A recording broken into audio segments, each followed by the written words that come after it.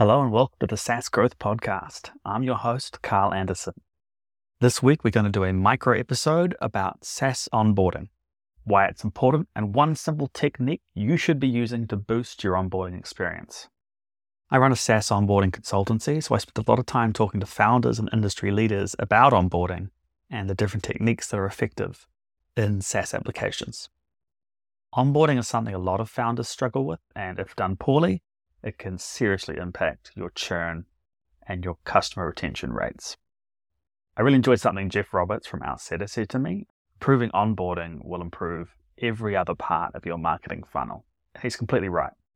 The issue with your funnel leaking during onboarding is you're losing highly qualified leads. So these are people who have found your product, have a problem they think your product can solve, and take an action to solve that problem. Like, they're on the hook. The worst thing you can do is lose them because you didn't support them enough during that critical onboarding period.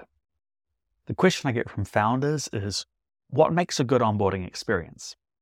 It's a nuanced question with no one-size answer, but at a basic level, onboarding is about teaching your application to your user and delivering on the marketing promise that you made on your landing page. So I think where a lot of founders fall over is they forget that even though someone has signed up and is using their application, they don't trust you yet. They don't fully believe that you're able to follow through on your promise, and it's your job to show them that you aren't full of shit as quickly as you can. So the secret of good onboarding is to deliver value as quickly as possible. The difficulty here is that you also have to meet users exactly where they are in that moment. Good onboarding follows what users wanted to do anyway. For instance, in an email marketing platform, the very first thing a user wants to do is to get new subscribers or to import existing subscribers, depending on how they got there.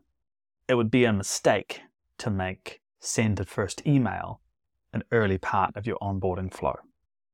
Another difficulty I see from a lot of founders is trying to balance self-discovery by the user and having a very light touch onboarding versus a highly guided onboarding which takes them through every part of the application. When it comes to learning, typically self-driven is the gold standard. If you're able to get your user to discover something themselves, that will stick in their mind much better than if you told them about it. That being said, onboarding should also be as brainless as possible. It'd be very hard for someone to make a mistake and fall out of your onboarding flow and be left without support.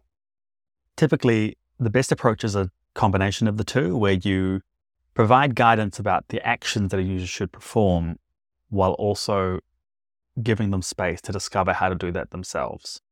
One flaw of a very highly guided approach is often they provide new flows to perform common actions that are not a typical flow for your application, which essentially means you miss the opportunity to teach the users the correct way of doing things in the application once they've become more established. So now down to the technique I promised to teach you inside the intro.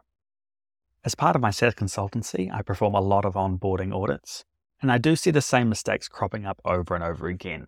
And the one I think is the most overlooked in terms of value is contextual links inside your application. So something about self-discovery is that users do occasionally need help, and it's very common for companies to provide a knowledge base with lots of support articles to help users through their journey.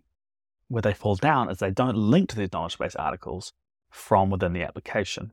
And the goal of onboarding is to make it as brainless as possible. If we think about the experience of a user who is confused in the case where these links are not provided, the problem is the amount of added friction.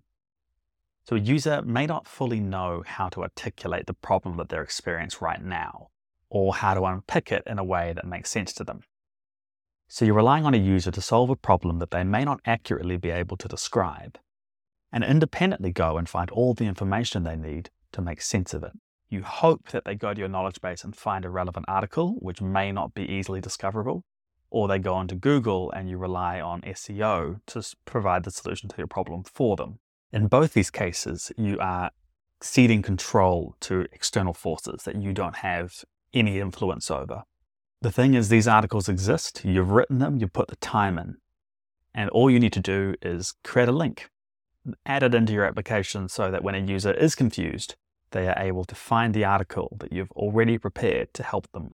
These links are very low cost, have very little screen real estate dedicated to them, and in cases where users don't need them, it's completely fine for them to ignore and move on, right? It has no negative impact on your application's experience, and only a positive impact on your onboarding experience when people need the help. Thank you for tuning into this episode of the SaaS Growth Podcast. It has been a short one. I hope you found the insights on SaaS onboarding valuable and actionable. Remember, a great onboarding experience can make a significant difference in your SaaS business success. Stay tuned for more valuable episodes coming your way and more interviews with very interesting founders. So again, I've been your host, Carl Anderson, and you can see me at carlanderson.xyz to book your own SaaS onboarding audit. Thanks again for listening. See you next week.